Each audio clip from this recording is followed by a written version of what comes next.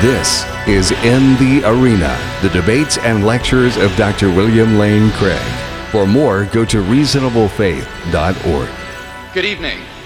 I want to begin by expressing my thanks for the privilege of participating in this event on the 50th anniversary of the famous Copleston-Russell debate. And it's a special honor to be sharing the platform tonight with Professor Flew. Now, in order to determine rationally whether or not God exists, we need to conduct our inquiry according to the basic rules of logic and ask ourselves two fundamental questions. Number one, are there good reasons to think that God exists? And number two, are there good reasons to think that he does not? Now, with respect to that second question, I'll leave it up to Dr. Flew to present the reasons why he thinks that God does not exist. But notice that although atheist philosophers have tried for centuries to disprove the existence of God, no one's ever been able to come up with a successful argument. So rather than attack straw men at this point, I'll just wait to hear Dr. Flew's answer to the following question. What good arguments are there to show that God does not exist? Let's look then at the first question.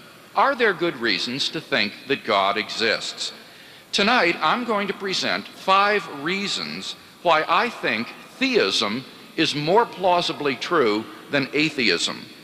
Whole books have been written on each of these, so I can only present here a brief sketch of each argument and then go into more detail as Dr. Flew responds to them. These reasons are independent of one another, and taken together, they constitute a powerful cumulative case for the existence of God. Number one, then, the origin of the universe. Have you ever asked yourself where the universe came from? Why anything at all exists instead of just nothing? Typically, atheists have said that the universe is just eternal and uncaused. As Russell remarked to Copleston, the universe is just there, and that's all. But is that really all? If the universe never began to exist, then that means that the number of events in the past history of the universe is infinite. But mathematicians recognize that the existence of an actually infinite number of things leads to self-contradictions. For example, what is infinity minus infinity? Well, mathematically, you get self-contradictory answers. This shows that infinity is just an idea in your mind, not something that exists in reality. David Hilbert, perhaps the greatest mathematician of this century, states, "The infinite is nowhere to be found in reality. It neither exists in nature nor provides a legitimate basis for rational thought. The role that remains for the infinite to play is solely that of an idea." But that entails that since past events are not just ideas, but are real, the number of past events must be finite. Therefore, the series of past events can't go back forever. Rather, the universe must have begun to exist. This conclusion has been confirmed by remarkable discoveries in astronomy and astrophysics. The astrophysical evidence indicates that the universe began to exist in a great explosion called the Big Bang 15 billion years ago. Physical space and time were created in that event, as well as all the matter and energy in the universe. Therefore, as the Cambridge astronomer Fred Hoyle points out, the Big Bang theory requires the creation of the universe from nothing. This is because as you go back in time, you reach a point at which, in Hoyle's words, the universe was shrunk down to nothing at all. Thus, what the Big Bang model requires is that the universe began to exist and was created out of nothing. Now, this tends to be very awkward for the atheist. For as Anthony Kenny of Oxford University urges, a proponent of the Big Bang theory, at least if he is an atheist, must believe that the universe came from nothing and by nothing. But surely that doesn't make sense. Out of nothing, nothing comes. So why does the universe exist instead of just nothing? Where did it come from? There must have been a cause which brought the universe into being.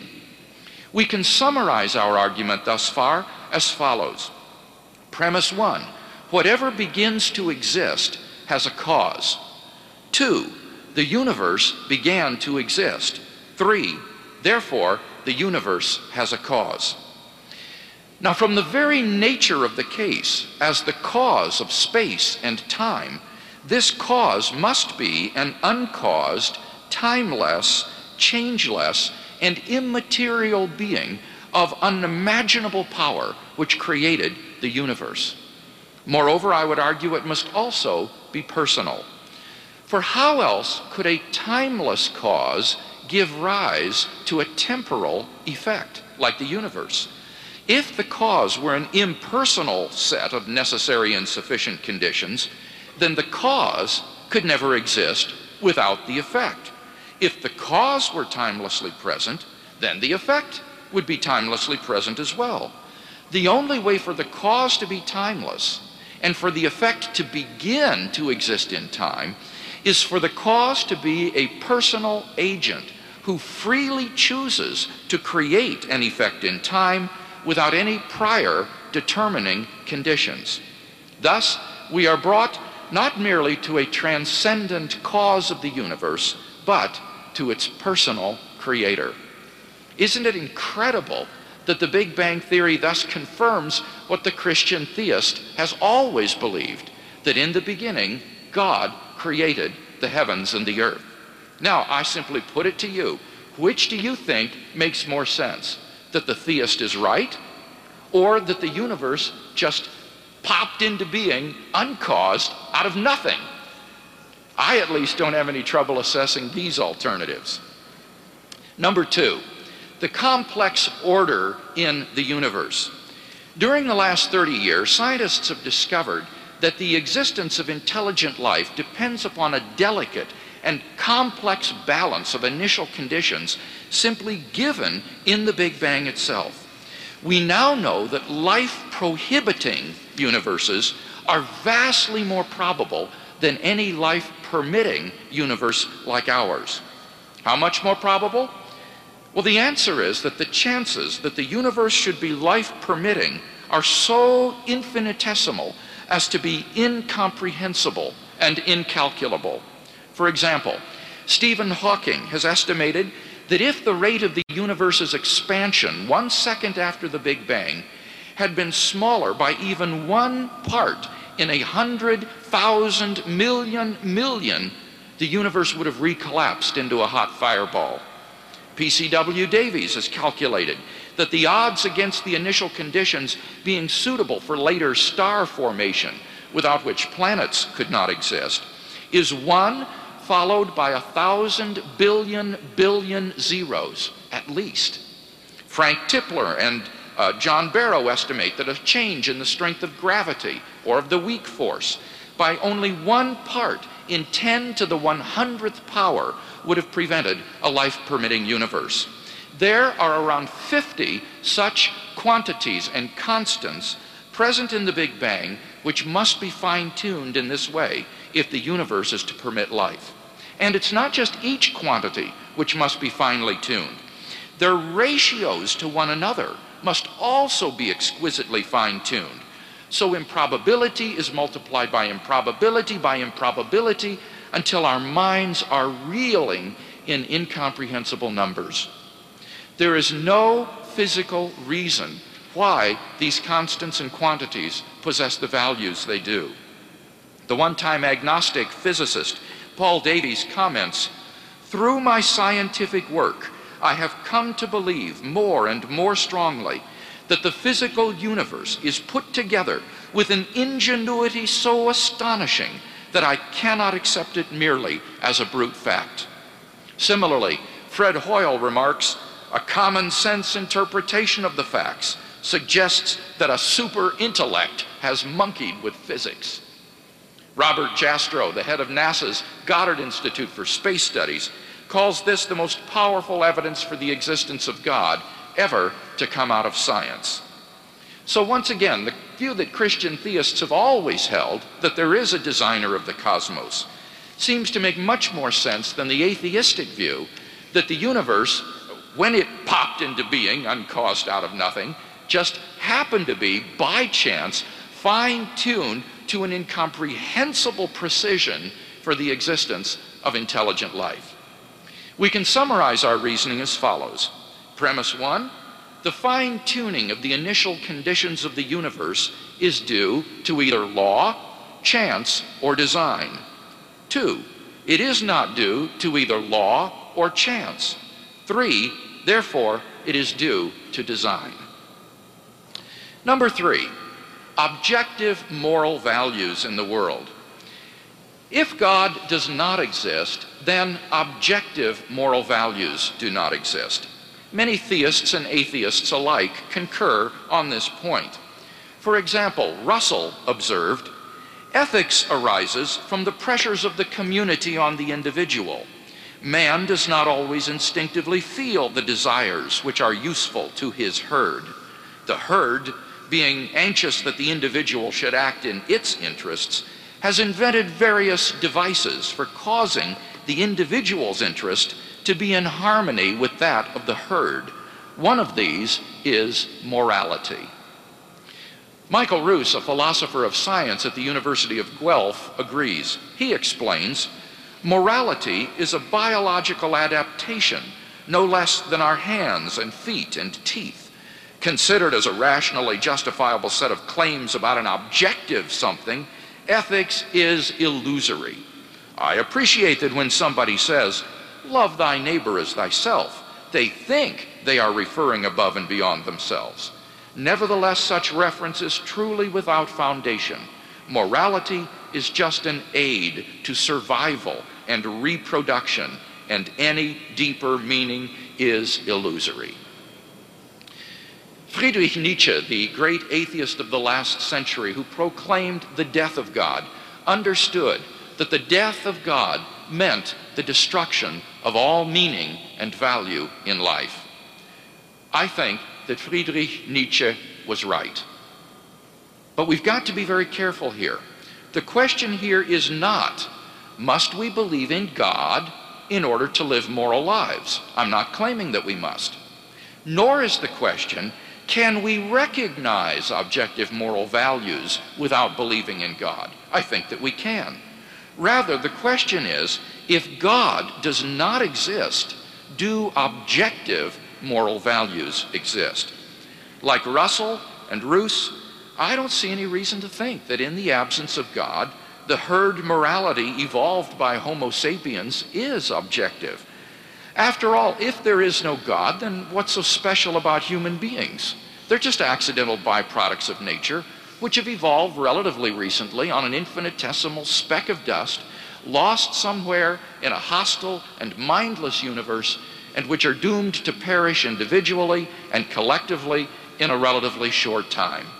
On the atheistic view, some action, say rape, may not be socially advantageous, and so in the course of human development has become taboo. But that does absolutely nothing to prove that rape is really wrong. On the atheistic view, there's nothing really wrong with your raping someone. Thus, without God, there is no absolute right and wrong which imposes itself on our conscience. But the problem is that objective values do exist, and deep down I think we all know it. There's no more reason to deny the objective reality of moral values than the objective reality of the physical world. Actions like rape, cruelty, and child abuse aren't just socially unacceptable behavior. They're moral abominations. Some things are really wrong. Similarly, love, equality, and self-sacrifice are really good. Thus, we can summarize this third consideration as follows. Premise 1, if God does not exist, objective moral values do not exist. 2, objective values do exist. 3, therefore, God exists. Number 4, the historical facts concerning the life, death, and resurrection of Jesus. The historical person, Jesus of Nazareth, was a remarkable individual. New Testament critics have reached something of a consensus that the historical Jesus came on the scene with an unprecedented sense of divine authority, the authority to stand and speak in God's place. He claimed that in himself the kingdom of God had come, and as visible demonstrations of this fact, he carried out a ministry of miracles and exorcisms. But the supreme confirmation of his claim was his resurrection from the dead. If Jesus did rise from the dead, then it would seem that we have a divine miracle on our hands, and thus evidence for the existence of God. Now, most people would probably think that the resurrection of Jesus is something you just either believe in by faith or not. But there are actually three established facts recognized by the majority of New Testament historians today, which I believe are best explained by the resurrection of Jesus. Fact number one, on the Sunday following his crucifixion, Jesus' tomb was found empty by a group of his women followers. According to Jakob Kramer, an Austrian scholar who has specialized in the study of the resurrection, quote, by far, most scholars hold firmly to the reliability of the biblical statements about the empty tomb, end quote. Fact number two, on separate occasions, different individuals and groups saw appearances of Jesus alive after his death. According to the prominent German New Testament critic Gerd Lüdemann, it may be taken as historically certain that the disciples had experiences after Jesus' death in which Jesus appeared to them as the risen Christ. These appearances were witnessed not only by believers, but also by unbelievers, skeptics, and even enemies. Fact number three, the original disciples suddenly came to believe in the resurrection of Jesus, despite their having every predisposition to the contrary. Jews had no belief in a dying, much less a rising Messiah, and Jewish beliefs about the afterlife precluded anyone's rising from the dead before the end of the world. Nevertheless, the original disciples suddenly came to believe in the resurrection of Jesus so strongly that they were willing to die for the truth of that belief. Luke Johnson, a New Testament scholar from Emory University, muses, some sort of powerful, transformative experience is required to generate the sort of movement earliest Christianity was. N.T. Wright, an eminent British scholar, concludes, that is why, as an historian, I cannot explain the rise of early Christianity unless Jesus rose again, leaving an empty tomb behind him. Attempts to explain away these three great facts, like the disciples stole the body or Jesus wasn't really dead, have been universally rejected by contemporary scholarship. The simple fact is that there just is no plausible, naturalistic explanation of these three facts. And therefore, it seems to me, the Christian is amply justified in believing that Jesus rose from the dead and was who he claimed to be. But that entails that God exists. Finally, number five, the immediate experience of God. This isn't really an argument for God's existence. Rather, it's the claim that you can know that God exists wholly apart from arguments simply by immediately experiencing him. This was the way that people in the Bible knew God. As Professor John Hick explains, God was known to them as a dynamic will, interacting with their own wills, a sheer, given reality, as inescapably to be reckoned with as destructive storm and life-giving sunshine. To them, God was not an idea adopted by the mind, but an experiential reality which gave significance to their lives. Now, if this is the case, then there's a danger that proofs for God could actually distract your attention from God himself. If you're sincerely seeking God, then God will make his existence evident to you. The Bible promises, draw near to God, and he will draw near to you. We mustn't so concentrate on the external proofs that we fail to hear the voice of God speaking to our own hearts. For those who listen, God becomes an immediate reality in their lives. In conclusion, then, we've yet to see any arguments to show that God does not exist, and we have seen 5 reasons to think that God does exist. Together, these constitute a powerful cumulative case for the existence of God, and therefore I think that theism is the more plausible worldview.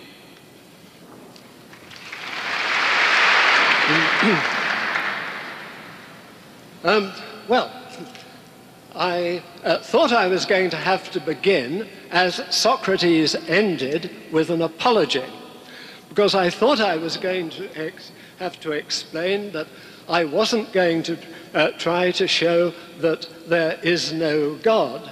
I was going to try to show that there are no sufficient reasons for believing that there is. And Dr. Craig apparently was wanting to maintain the exact opposite, that I wouldn't be able to establish that there is no God, but he thinks he's provided sufficient reasons for thinking that there is. Now, he has offered so many arguments that it will be impossible for me in any reasonable amount of time to answer them all. But what I'm going to say, if it's right, will provide a sufficient reason for thinking that he and others are altogether too bold in thinking that they know what caused the universe, or they could know what caused the universe.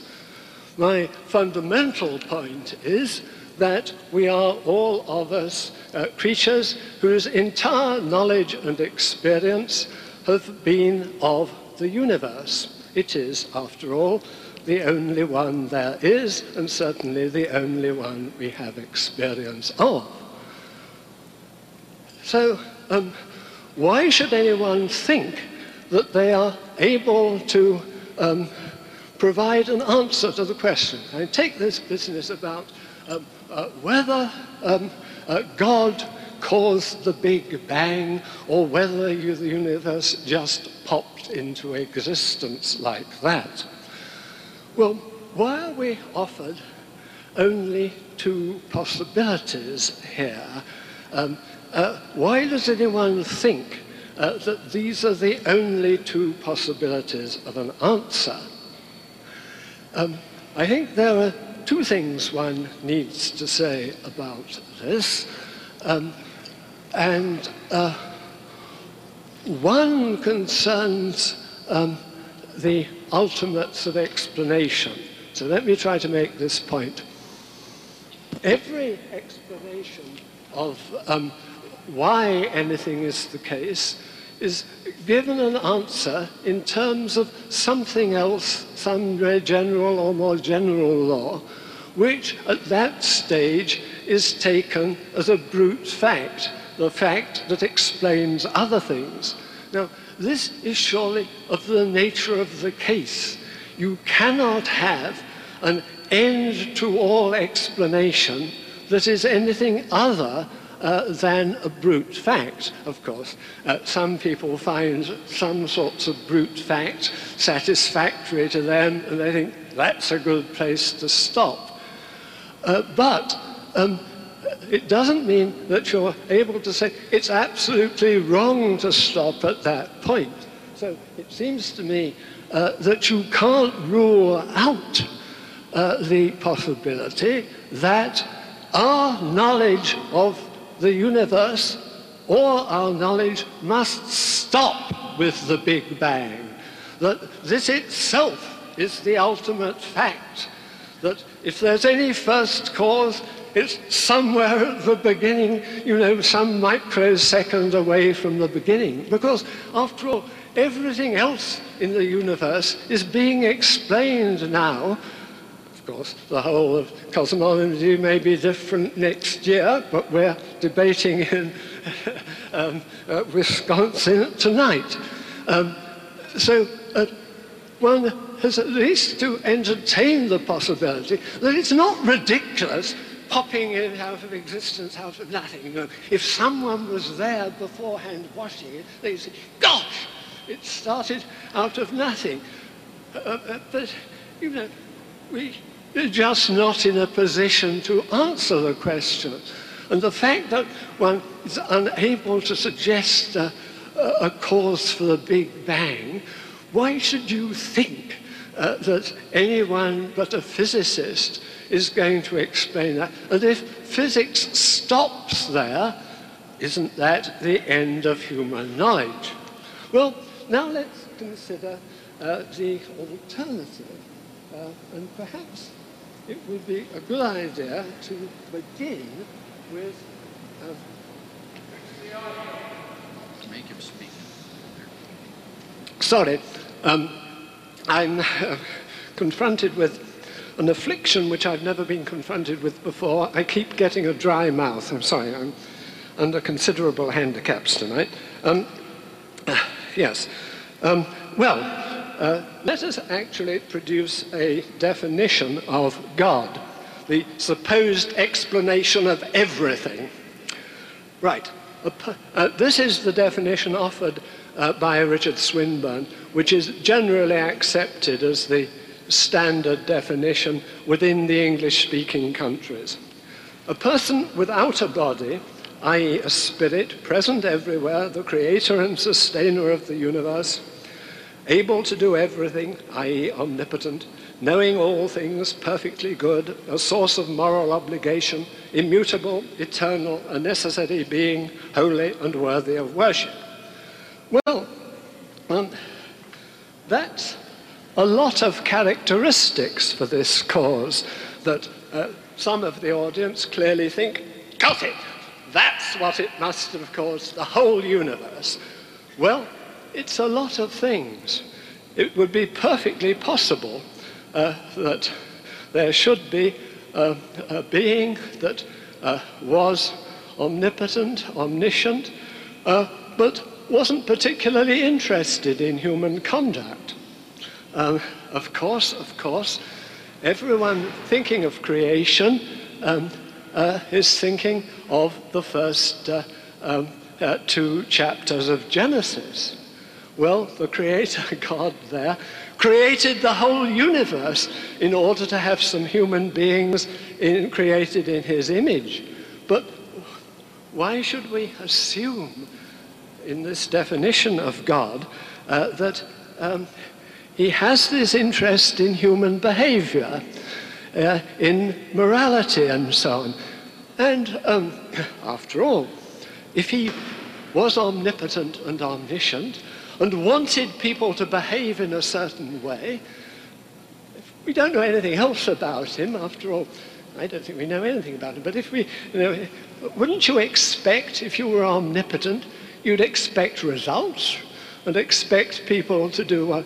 And shouldn't our presumption being looking at human behavior and wondering what omnipotence thinks about it, if we believed in omnipotence, as far as omnipotence is concerned, he's not interested in human behavior. This is, okay, I mean, why should one assume? Anyway, these are different things. People don't reckon, but you might well have an argument that might show there was existing a being with some of these characteristics without the others. The second thing I want to say is that these characteristics are at least compatible. But the God that I understand Dr. Craig believes in is one who is described as good and benevolent and so on, but also is described as a being who is expecting that the majority of the creatures he has created he is going to torture forever. Well, if you think these characteristics are compatible with benevolence, if your absolute values think that torturing anyone at all, apart from forever, is okay, well, this is not my idea. I regard it as morally compulsive not to torture anyone at all. I regard this concept. I'm not saying this is a reason for not believing that the torturer runs the universe. I am saying that these two characteristics are incompatible. I think, actually, Dr. Craig at some time is a little anxious about these things. I have somewhere, yes. He says, if we take Scripture seriously, we must admit that the vast majority of persons in the world are condemned and will be forever lost, even if in some relatively rare cases a person might be saved through his response to the light that he has apart from some special revelation. He then goes on to indicate, no Orthodox Christian likes the doctrine of hell or delights in anyone's condemnation. I truly wish that universalism were true, but it isn't. Well, I regard that as a sign of grace that he decided. But I still have to say that these two things are simply incompatible. It's a nightmare. And the idea that such a punishment could be just, don't you know what justice is? Would it be regarded? Of course, if you like, the right ones are getting the punishment. But justice isn't a matter of simply getting the right ones punished for the crime. Look, the punishment needs to be to some extent proportionate to the seriousness of the crime. And how could there be any offense committed by a human being in a short life that deserved a literally infinite punishment? So, what I'm basically trying to show is that there aren't good reasons for believing it. And my fundamental contention is that one shouldn't expect to be able to know things outside the universe and so on. And if you like, the burden of proof lies on the person who says this. So no number of unanswered arguments from Dr. Craig will be sufficient to leave what I've said on one side, well, that's no use. I've produced all these arguments he hasn't answered, because no one could answer in the available time all the great long list of arguments he's produced. But what hasn't been answered, and I think couldn't be answered, is the argument, if you like, against the presumption of thinking that we're in a position to say what was going on, if anything was going on, outside the universe. But let's look at what I believe is called the column argument, which is a great favorite with Dr. The universe must have had a beginning because nothing could exist without beginning and without end. Fair enough, I think this is a good argument. But this is supposed to be an argument for creation by a bodiless person, a notion I find very difficult to understand anyway. All the people I know are creatures of flesh and blood. But still, that it was created by a bodiless person who apparently was himself uncreated and eternal.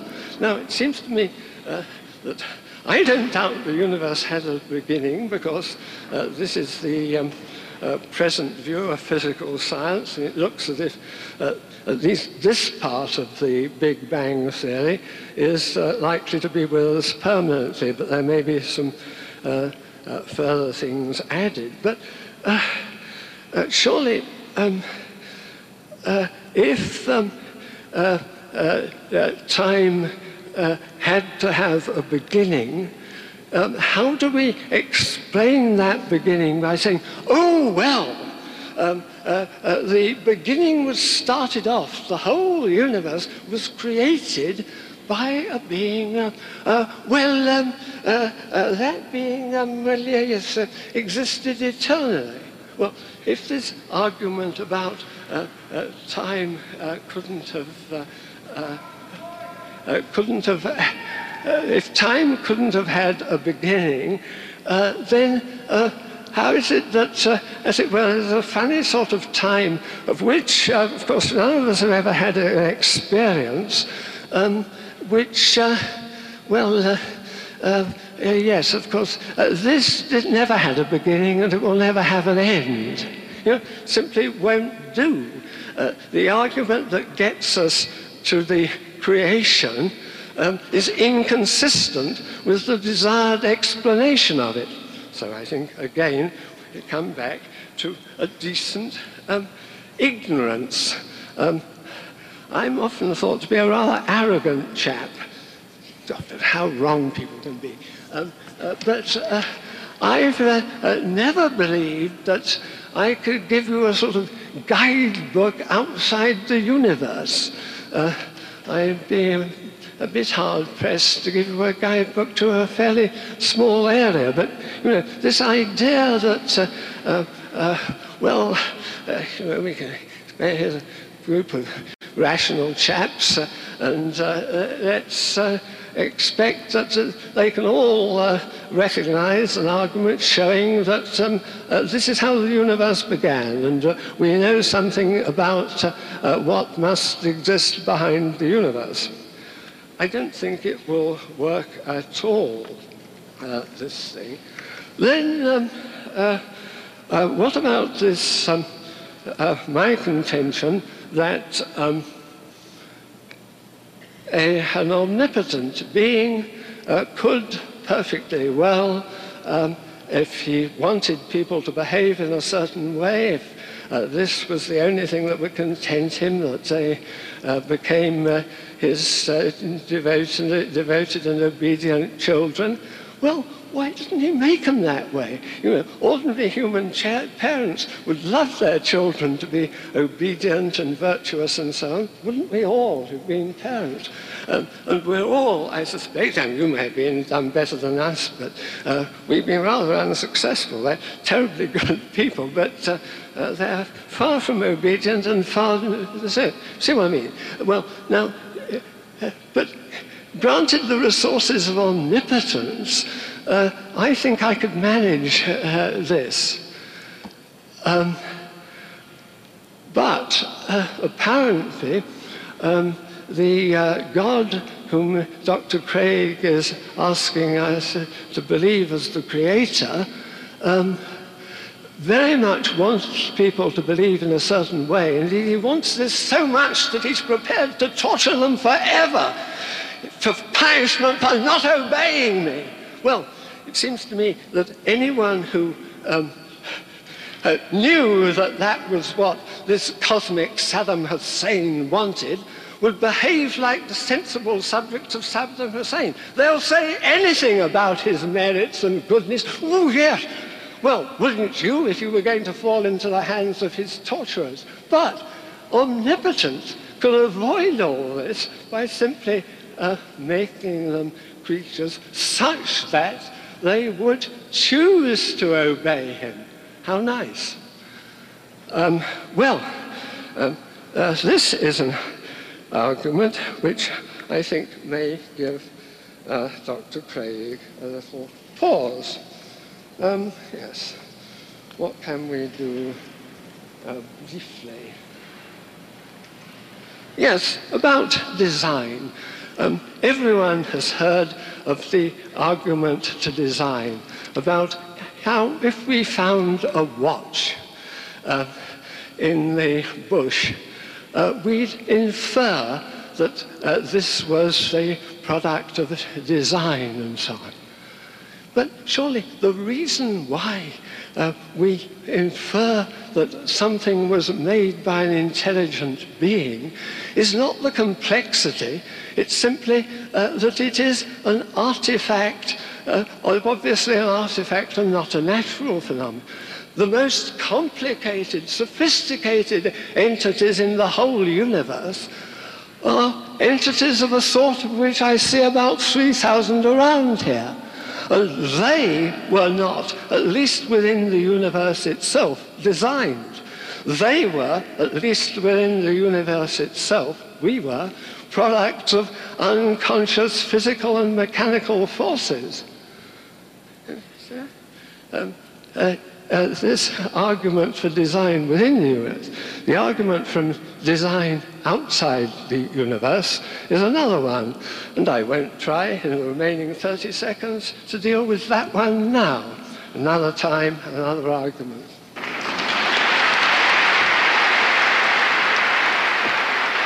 You'll remember in my first speech, I argued that there are no good reasons to think that atheism is true, and that there are good reasons to think that theism is true. Now, I asked Dr. Flew to give us good arguments to show that God does not exist. As I listened to the first speech, I basically distilled three arguments that he offered. Number one is that if God is omnipotent, then why don't things turn out as God wills? It seems to me that the answer to that question is evident, namely, God's omnipotence does not mean that he can do things that are logically impossible, but it is logically impossible to make someone freely do something. Libertarian freedom entails freedom from causal restraints. And therefore, if we are truly free and God is willed to create free creatures, then he cannot guarantee how free creatures will choose. In other words, Dr. Flew's fallacy is thinking that because there are logically possible worlds in which everyone always does what God wants, that those worlds are feasible for God to create. But it may well be the case that any time God would try to create such a logically possible world, the creatures would freely go wrong and would not do what God wants. And even an omnipotent being cannot make someone freely do something. So I think the first argument is simply fallacious. Secondly, he argued that the doctrine of God's love and justice is incompatible with the doctrine of hell, particularly because the punishment is not proportionate to the crime. Well, let me say two things about that. First of all, this isn't the topic of the debate this evening. The subject of the debate is the existence of God. What this argument would show is that the doctrine of hell is false, not that God does not exist. But in fact, as a Christian theist who believes in the doctrine of hell, let me say something in defense of it anyway. Number one, this is related to the problem that we just mentioned a moment ago, namely, people freely separate themselves from God forever. It isn't that God sends people to hell. Rather, it's that people freely reject God's grace and forgiveness, and so they separate themselves from God forever. If eternal punishment were for finite sins in this life, then I agree it would be disproportionate. But the biblical view is that people of their own free will reject God and his forgiveness, and so they separate themselves from God forever. Second point I'd like to make is, if a person committed an infinite number of sins, then he would deserve eternal punishment. Now, no one obviously commits an infinite number of sins in this life, but what about in the afterlife? Insofar as the damned in hell continue to hate and reject God, they continue to sin, and thus they incur further punishment. And thus, in a real sense, hell is self-perpetuating rather, because the sinning goes on forever, the punishment goes on forever. Thirdly, I want to suggest that there may be, in fact, a sin of infinite gravity and proportion, which does merit eternal punishment. And this would be the sin of irrevocably rejecting God and his forgiveness. It seems to me that for the creature to spit in the face of God, his creator, to reject God irrevocably, is a sin of infinite proportion and could well merit eternal punishment. So even though this isn't the topic of the debate tonight, I think that no arguments have been given to show that the doctrine of hell is incompatible with God's love and justice. The biblical view is that God wants every single person to know him and his love and his salvation forever. And the only reason that will isn't fulfilled is because of human freedom. Now, the third argument that if we intersperse on either side applause throughout the midst of the debate, we will extend the debate to excessive time. Please, if you would, reserve applause for the breaks between the sections of the debate. Thank you.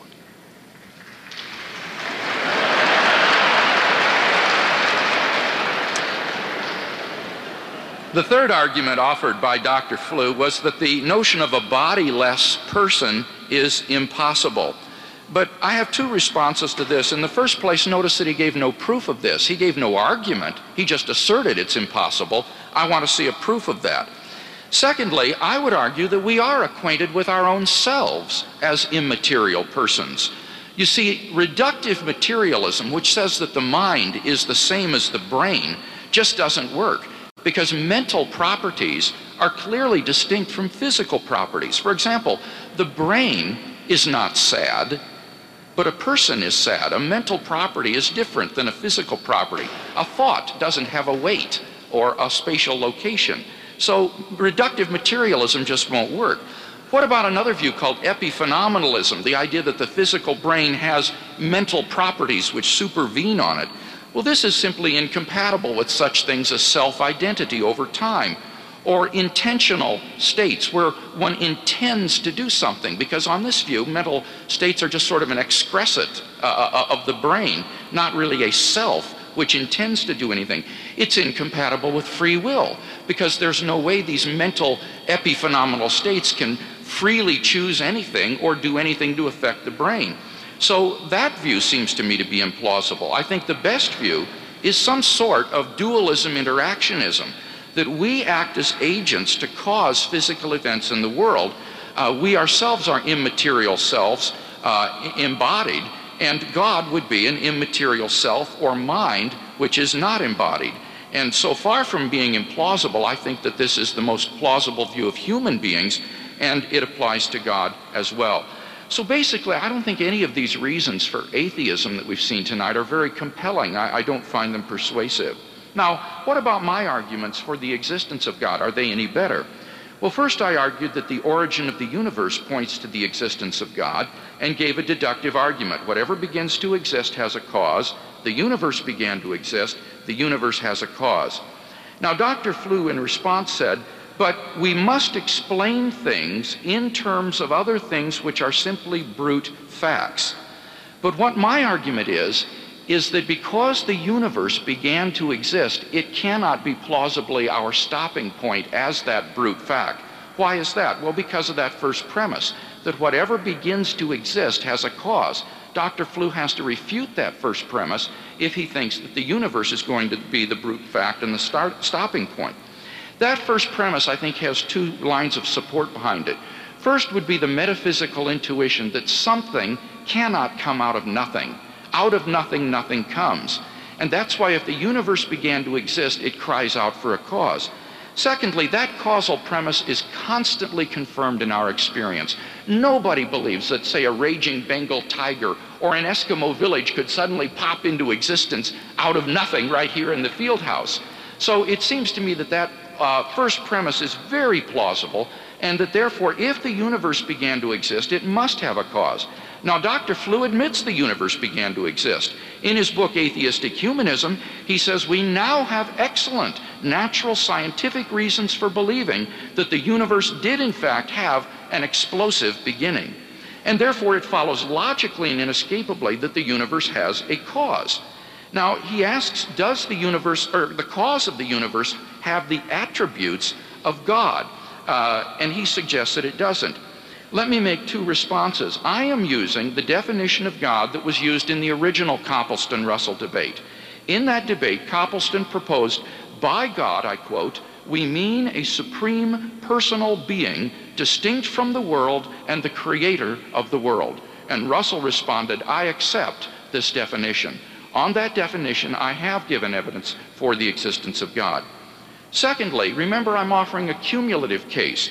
The first argument gives us an immaterial, timeless, changeless, spaceless, beginningless, uncaused personal creator of the universe. The second argument gives us an intelligent designer of the universe. The third argument gives us a source of moral value and all goodness. The fourth argument gives us a God who is active in history in the person of Jesus. And the last one gives us a God who can be immediately known and experienced. And I think the cumulative force of these arguments does indeed give us many of the attributes of God. My second argument was based on the complex order of the universe. And here I argued that the fine-tuning of the initial conditions is due to either law, chance, or design. It's not due to law or chance because these are initial conditions and they cannot be explained by scientific law. Paul Davies, in his book, The Mind of God, says there is absolutely no evidence in favor of these conditions being necessary. He says even if the laws of physics were unique, it doesn't follow that the physical universe itself is unique. The laws must be augmented by cosmic initial conditions. There is nothing in present ideas about laws of initial conditions remotely to suggest that their consistency with the laws of physics would imply uniqueness. Far from it. It seems then that the physical universe does not have to be the way it is. It could have been otherwise. And I showed that, in fact, the universe is balancing on a razor's edge that cries out for some sort of explanation. It can't be from law. It can't be from chance, because the chances of this occurring are simply incomprehensible, and therefore the best explanation is design. Now, Dr. Flew says, but we don't infer design because of complexity. We infer design because something is an artifact. But of course the question is, how do we recognize something as an artifact? Well, we do so by recognizing a specified improbability about that. For example, two archaeologists digging in the ground finding certain rocks shaped like arrowheads or other implements don't say, oh, look how the processes of sedimentation and metamorphosis have created these uncanny rocks. They immediately recognize the presence of design because of the improbability of that specified complexity. Or think of the search for extraterrestrial intelligence. If we were to receive from outer space a message of the first 100 prime numbers in sequence, we would instantly recognize that as the product of intelligent design, just like in the Contact movie. So that these specified probabilities are the way we detect design all the time in ordinary life and experience. And those very specified probabilities are present in the Big Bang itself. And thus, in the absence of an explanation by law or chance, it seems to me that the best explanation is design. I also gave an argument based on objective moral values. Remember, I showed that in the absence of God, everything becomes socio-culturally relative. Everything is relative. There is no absolute right and wrong, unless you have a transcendent vantage point to transcend sociocultural relativism. Dr. Flew made no response to this argument at all. I also argued that the facts of the empty tomb, the appearances of Jesus, and the origin of the disciples' faith are best explained by the hypothesis of the resurrection of Jesus. I await any alternative naturalistic hypothesis which is more plausible than that. And finally, my immediate experience of God allows me to know that he exists. In the absence of good arguments for atheism, I see no reason to deny my immediate experience of God and my belief that he exists.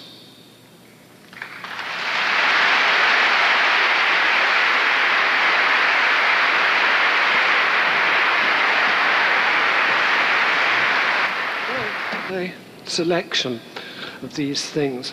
Immediate experience. We did a distinction between two senses of that word experience. There's the philosopher's sense, in which things like dreams, visions, hallucinations, and the philosophers say sense data are experiences. And there's experience of things where a person who's had experience of things has actually had dealings with them. Now, it seems to me that for people to say that they've had experience of either the Christian God or of Shiva the Destroyer or of any other God, well, it's as Thomas Hobbes said, if someone tells me that God spake to them in a dream, why should I not say that they dreamed that God spake to them?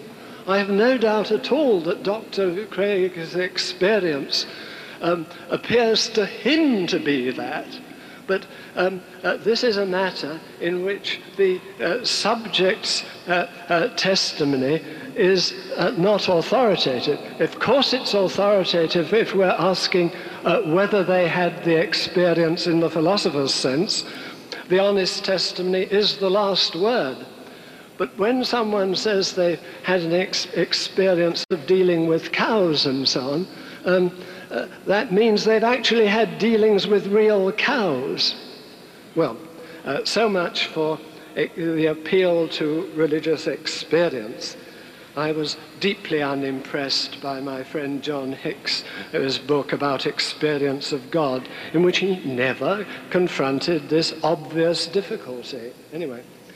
Then whatever begins to exist has a cause. Yes, absolutely. This is not a truth of logic, however.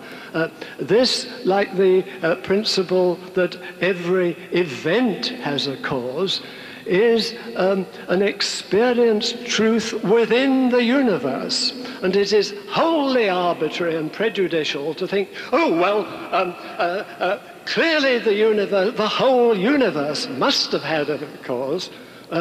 So we now look for it. Then persons. Why do I have difficulty with the idea of an incorporeal person? Well, if I was asked to explain the meaning of the word person to someone who didn't, I'd point around the place here. And if someone said a person has called at the house, they would think that someone had called. The second thing I would say about this is that no one, well, maybe some of my Australian friends have said that the brain has experiences. I think the conscious experiences are experiences of a material thing, namely a person or material object, I should say, because material object. They are experiences of a human being, or in some cases of animals. And then about the tortures of the damned being self-incurred, so that's all right. Well, in any ordinary court that was confronted by a defendant who pleaded guilty and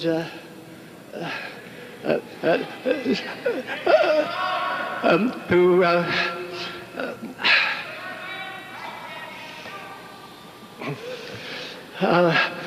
yes. Well, I wish I was shouting.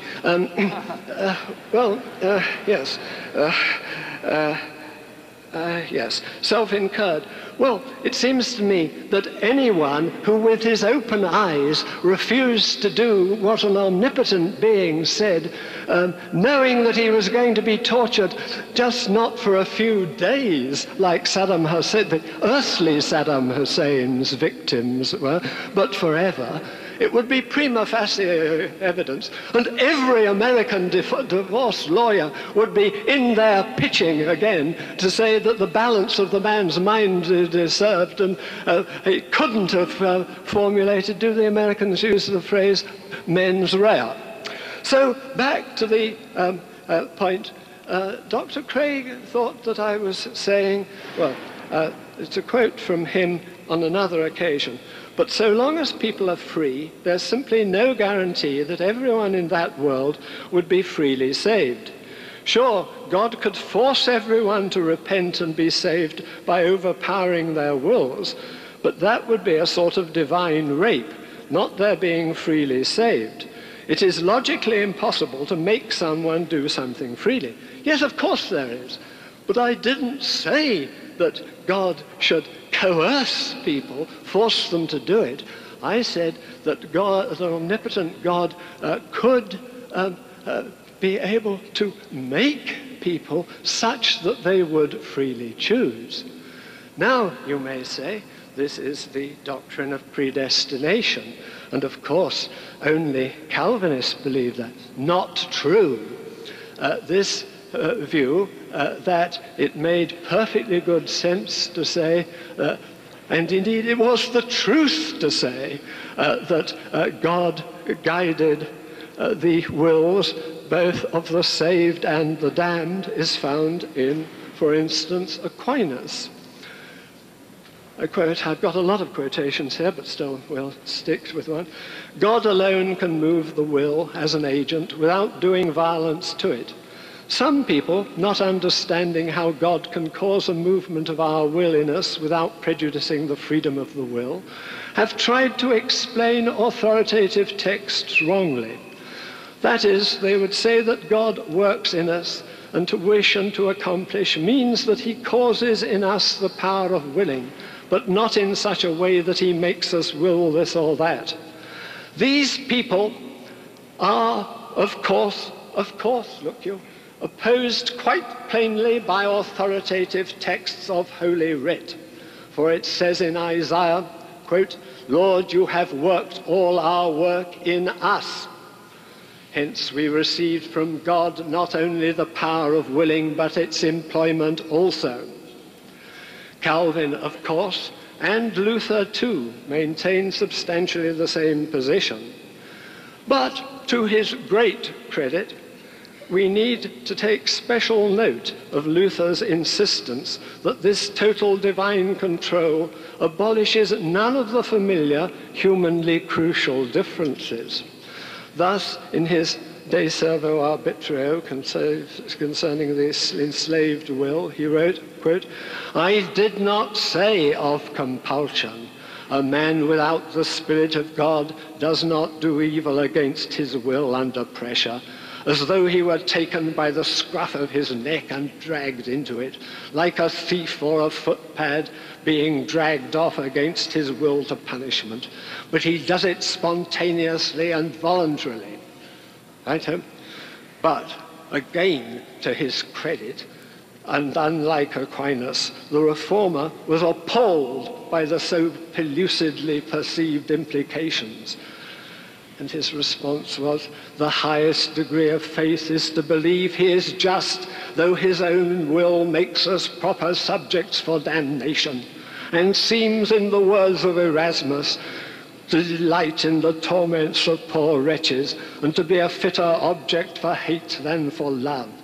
If I could by any means understand how this same God can yet be merciful and just, there would be no need for faith."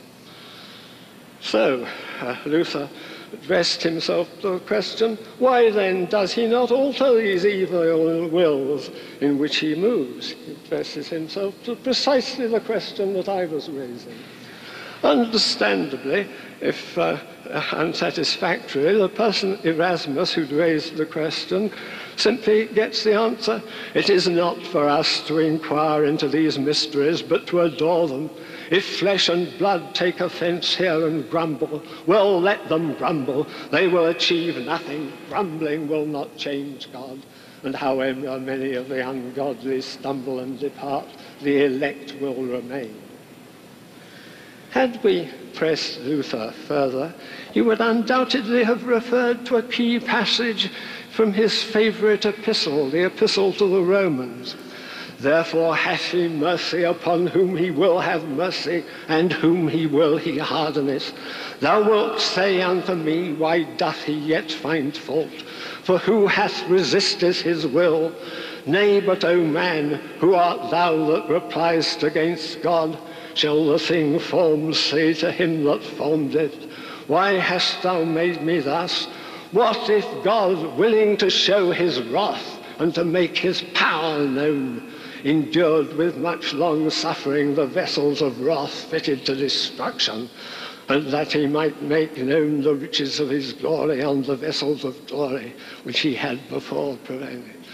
Well, I think that will be a useful thing to have on the record in this discussion, lest we have any more of this suggestion that an omnipotent being could not. There's a logical inconsistency. It's an absurd idea that he could produce people to do exactly what he wanted to do, because here you have biblical authority, the authority of three of the great doctors of the church, Luther, Aquinas, and Calvin.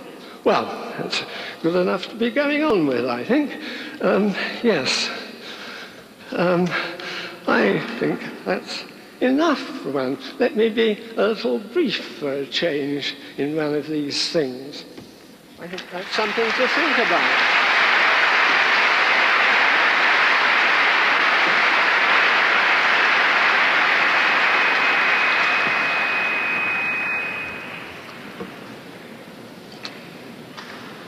Let's review those three reasons that Dr. Flew offers for thinking that God does not exist. The first argument is that if God is omnipotent, then he should be able to make creatures such that they would always freely choose the way that he would like them to choose. And as Dr. Flew's last speech made very clear, he's presupposing here a Thomistic, Calvinistic doctrine of divine conservation and concurrence. Now bear with me, because this is a very subtle theological point. I do not agree with Thomas Aquinas on this issue. I agree with a Molinist doctrine of divine concurrence and conservation. This is a doctrine laid out by Luis Molina, who was a 16th century Jesuit reformer. Molina's view of concurrence differed from Aquinas's in the following way. Aquinas thought that God moved the will of persons to do certain effects, so that God would move my will to say, lift my arm. And I agree, if that's the way you think of God's working, then Dr. Flew is right. Omnipotence could bring it about that everyone would freely do what God wants them to do. But on Molina's view, God's concurrence acts to produce the secondary effect with my will, but he does not move on my will to produce the effect, because Molina argued that would be incompatible with human freedom. Then, in fact, I would have no ability to do otherwise if it's God who is moving me to that effect. Let me quote from the introduction to Molina's treatise on divine foreknowledge by Alfred Freddoso. He writes, "Debates in 16th century theology over the nature of freedom came to a focus on God's general concurrence. Molina's conception of freedom is strongly indeterministic. In modern terms, he is an unremitting libertarian. Molina insists that God's general concurrence is an action of God directly on the effect and not on the secondary agents themselves, whereas his opponents, that is, the followers of Thomas Aquinas, take it to be a divine action directly on the secondary agents, pre-moving them and through them to the effect. Molina thus denies that secondary causes must be moved by God to exercise their causal power. In this way, he stresses their autonomy. This has an immediate and profound impact on the analysis of free choice and of causal indeterminism in general." In other words, if you have a Molinist doctrine, such as I have, then it is in fact impossible for God to create a world of genuinely libertarian free creatures which always do the right thing. What Dr. Flew is in the paradoxical position of is finding himself having to prove to us that Thomas Aquinas' doctrine of divine concurrence is true if God exists. And I can't imagine how he's going to do that, or even that he would want to do that. But it seems to me that Molinism provides the right analysis of freedom and concurrence and shows that even an omnipotent being cannot guarantee that free creatures will always do what he wants. And that answers immediately the second objection about hell, because God cannot freely make people believe in him and go to heaven. The Bible says that God is not willing that any should perish, but that all should reach repentance. It says his desire is that all persons should be saved and come to a knowledge of the truth. Those are direct quotations. The only reason universal salvation is not true is because of human free will. What about the third argument concerning the possibility of a bodiless person? Well, here I didn't really understand Dr. Flew's argument. He just simply said he takes our mental experiences to be the experiences of a material object. But he didn't answer my objections to epiphenomenalism. On that view, you cannot explain self-identity over time, you cannot explain intentionality, you cannot explain free will. None of that makes sense, so I think that's an inadequate view. In any case, he's never shown that there cannot be an unembodied personal mind, and therefore I don't think he's shown that God cannot exist. So none of these arguments are very powerful against God's existence. Do we have reasons to think that God exists? Number one, the argument based on the origin of the universe. He grants the second premise that the universe began to exist. Therefore, the whole thing hinges on that first premise. Whatever begins to exist has a cause. And here Dr. Flew says, yes, absolutely. But he says this only operates within the universe. Well, I'd like to know why, without begging the question, he refuses to apply this to the universe as a whole. As I said, this is based on the metaphysical intuition that something can't come out of nothing. Does Dr. Flew really believe tonight, is this his alternative to theism, that the universe just popped into existence uncaused out of nothing? I find that incredible. And we see, as I say, all the time in our experience that this doesn't happen. Why shouldn't you suddenly dismiss that experience like a cab when you get to the universe and refuse to ask for the cause of the universe?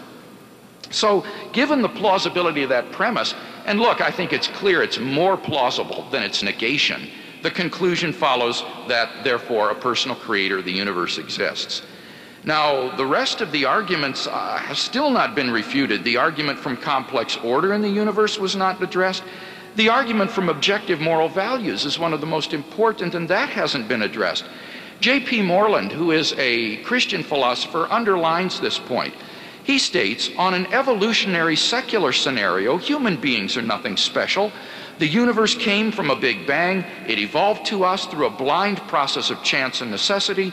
There is nothing intrinsically valuable about human beings in terms of having moral, non-natural properties. The view that being human is special is guilty of speciesism, an unjustifiable bias toward one's own species. On the atheistic view, human beings are just animals, and animals don't have morality. When a lion kills a zebra, he doesn't murder it, he doesn't do anything evil, and that's all we are on the atheistic view. But I think it's evident that this is a patently inadequate view of ethics. Some things are really wrong, other things are really good. And if you agree with me about that, then you should agree that God exists as a transcendent anchor for those values. Finally, let me just say one thing about the life, death, and resurrection of Jesus. Dr. Flew had a debate a couple of years ago with someone on this, and it was published as the book, Did Jesus Rise from the Dead? In that, my doctoral father, Wolfhard Pallenberg, wrote a response to this debate, and this is what he said. He said, Flew argues that there is simply not enough evidence to tell what really happened, but one expects that he should at least take notice of the evidence at hand, and that he should do so in detail, as well as by informing himself on the scholarly discussion of it.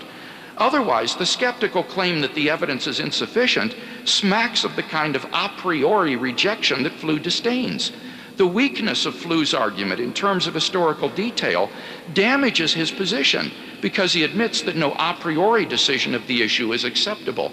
And again, in tonight's debate, he's refused to engage on the details of the historical evidence here. As for the immediate experience of God, I admit the question is my experience of God veridical?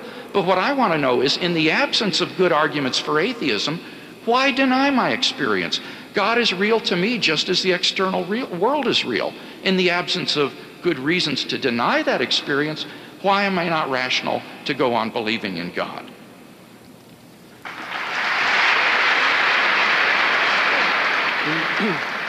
About human beings being merely animals.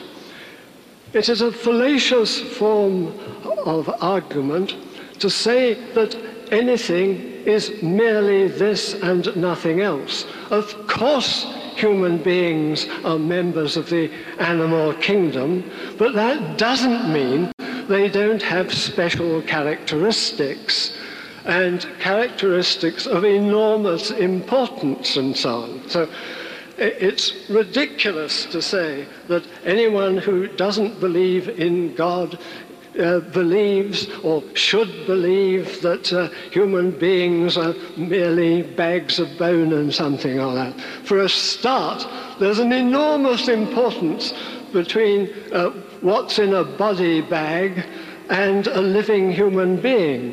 It's the extra difference between life and death. You know, it's a dead body is not merely a body, it's a dead human body. It was something that was else before. It simply does not follow that because human beings are animals, they're merely animals, and so they've no importance, and you shouldn't think of their importance. You know, this just won't do at all. About the resurrection. Yes, I did say there was insufficient evidence to come to the desired positive conclusion. For heaven's sake, the evidence of this, so perhaps I should have said something else.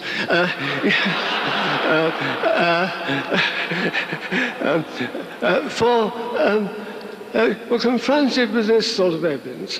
The most recent documentation after the alleged events was 30 or so years afterwards, when I was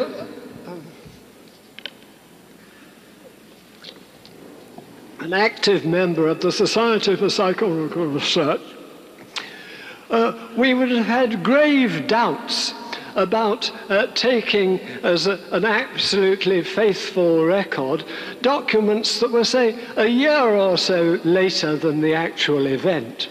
And what have we got by way of evidence? You know, again, if an omnipotent being was wanting to establish that it had become incarnate in a way that he would be sure that the maximum number of people would come to believe in this and accept what he wanted them to believe, wouldn't he have done this in a place where there were public records and so on?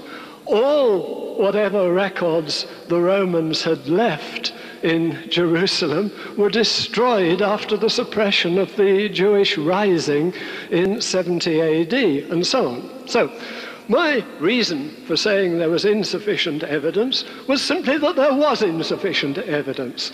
And my failure to accept the conclusion that the resurrection happened on the basis of historical evidence is simply the evidence is insufficient. After all, my whole argument is that the evidence for a desired conclusion is insufficient in this other case.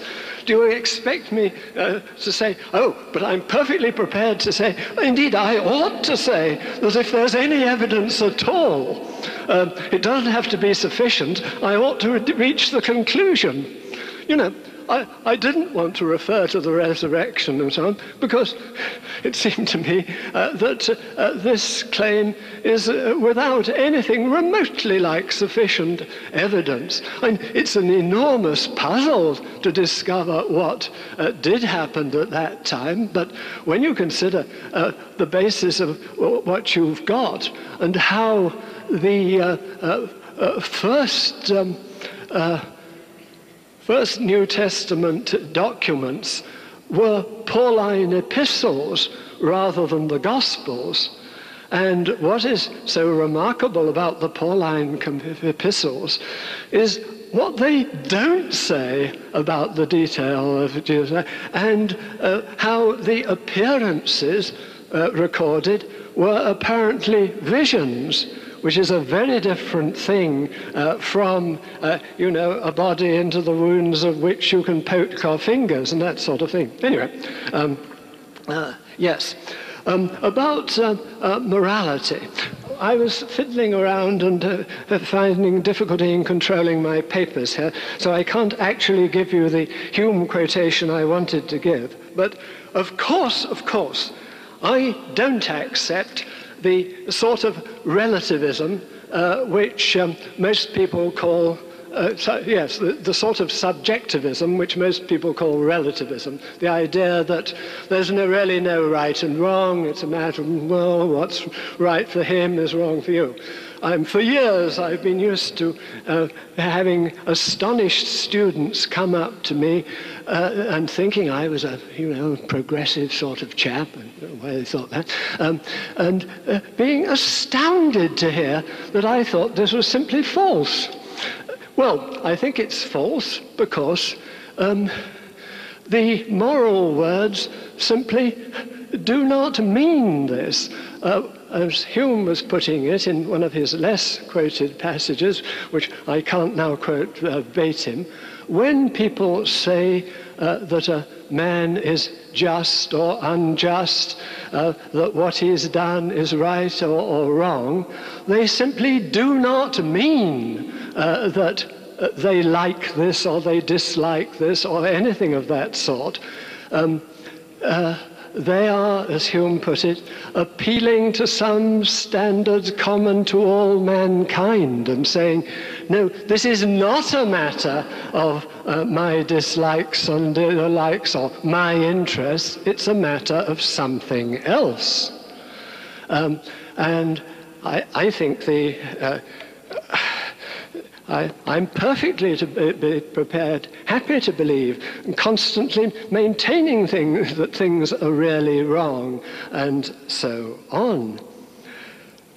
But I don't think they're wrong and only really wrong because God said so. And I certainly don't think that you can argue from your belief, which I hope many of you share with me, that there's a real difference between right and wrong, between justice and injustice. This could only be so if God believes it, and therefore this is evidence for the belief in God. I think it is not at all. You can only take it that this is, these things are approved by God if you know that they were approved by God. Again, if you're working from within the universe, you've got to find some other account for the evolution of norms. And of course, in the times of Hume and Adam Smith and Adam Ferguson and the other founding fathers of social science, the first work was being done on trying to provide an account of the evolution of norms.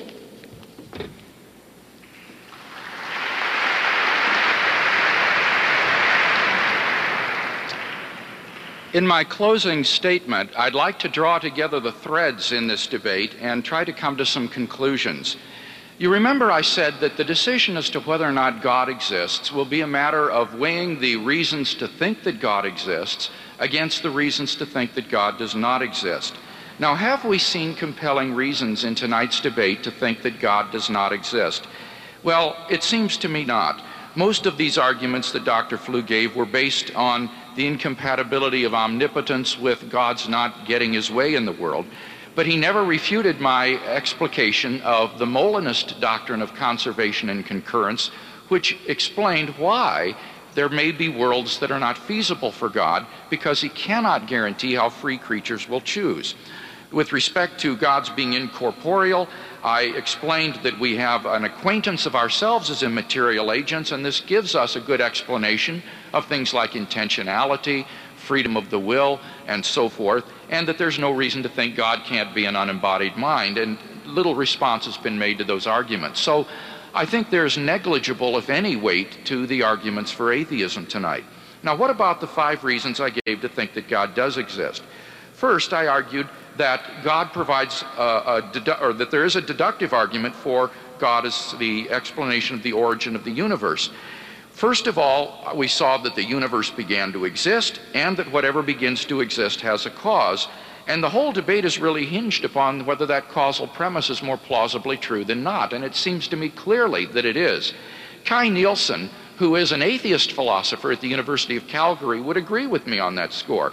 Nielsen says this: suppose you suddenly hear a loud bang, and you ask me, what made that bang? And I reply, nothing. It just happened. Nielsen says you would not accept that. In fact, you would find my reply quite unintelligible. Well, now, what is true of the little bang is also true of the big bang. It also must have had a cause. Something cannot come out of nothing, and therefore there must exist a timeless, spaceless, immaterial, and personal creator of the universe. The second argument, based on the fine-tuning of the universe, has gone completely unrefuted in tonight's debate. My third argument from objective moral values finally elicited a response in the last speech. Dr. Flew said it's fallacious to think that if God does not exist, objective moral values do not exist, because human beings are not merely animals. There's a difference between life and death. But I fail to see why that's important. There's a difference between live zebras and dead zebras, but a lion doesn't do anything wrong when it kills a zebra. Richard Taylor, an eminent ethicist asks us to imagine a race of people living without customs or laws. And he says, suppose one person kills another one and takes his goods. He says such actions, though injurious to their victims, are no more unjust or immoral than they would be if one animal did it to another. A hawk that seizes a fish from the sea kills it, but does not murder it. And another hawk that seizes the fish from the talons of the first takes it, but does not steal it. For none of these things is forbidden. And the same considerations apply to the people he is considering. So Dr. Flew admits there are objective moral values, and I say that's great. But his worldview lacks any foundation for why human beings have objective worth and inherent dignity. I offer you a foundation in a transsubjective, objective foundation in God. What about the life, death, and resurrection of Jesus? Again, Dr. Flew did exactly what Professor Pallenberg accused him of doing. He simply says the evidence is insufficient, but he doesn't engage himself with the evidence. Remember, I pointed out that critical New Testament historians agree that the empty tomb, the post-mortem appearances, and the origin of the disciples' faith are all established historical facts. So I'm asking Dr. Flew, what is a better explanation of those than the fact that these men were telling the truth, that Jesus did rise from the dead? Is he going to defend that it was a conspiracy? Is he going to say Jesus wasn't really dead? I mean, what is his alternative? It seems to me that there is no plausible naturalistic alternative to that. Finally, let me just say a word about immediate experience of God. I myself wasn't raised in a Christian home or church-going family, but when I became a teenager, I began to ask the big questions in life. Why am I here? Where am I going? And as I read the New Testament for the first time, I was arrested by the person of Jesus. His words had the ring of truth about them, and there was an authenticity about his character that I couldn't deny. I finally, after a 6-month period of intense soul searching, just came to the end of my rope and cried out to God. And I experienced the sort of spiritual rebirth. It was though someone turned on the light inside and God became an immediate reality to me, a reality that I've walked with day by day for the last 30 years. If you're searching for God in this way, I want to encourage you to do the same thing I did. Pick up the New Testament and read it and ask yourself, could this really be true? It could change your life in the same way that it changed mine.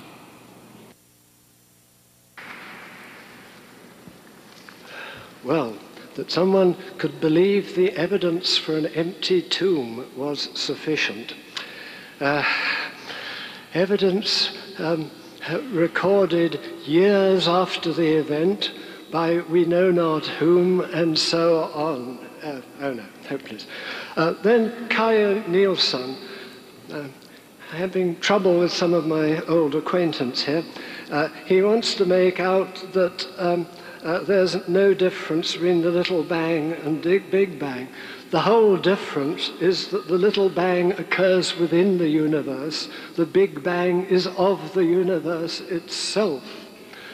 And Taylor, who is saying, another acquaintance going wrong, no difference between what a lion or a fish does and what a human being does.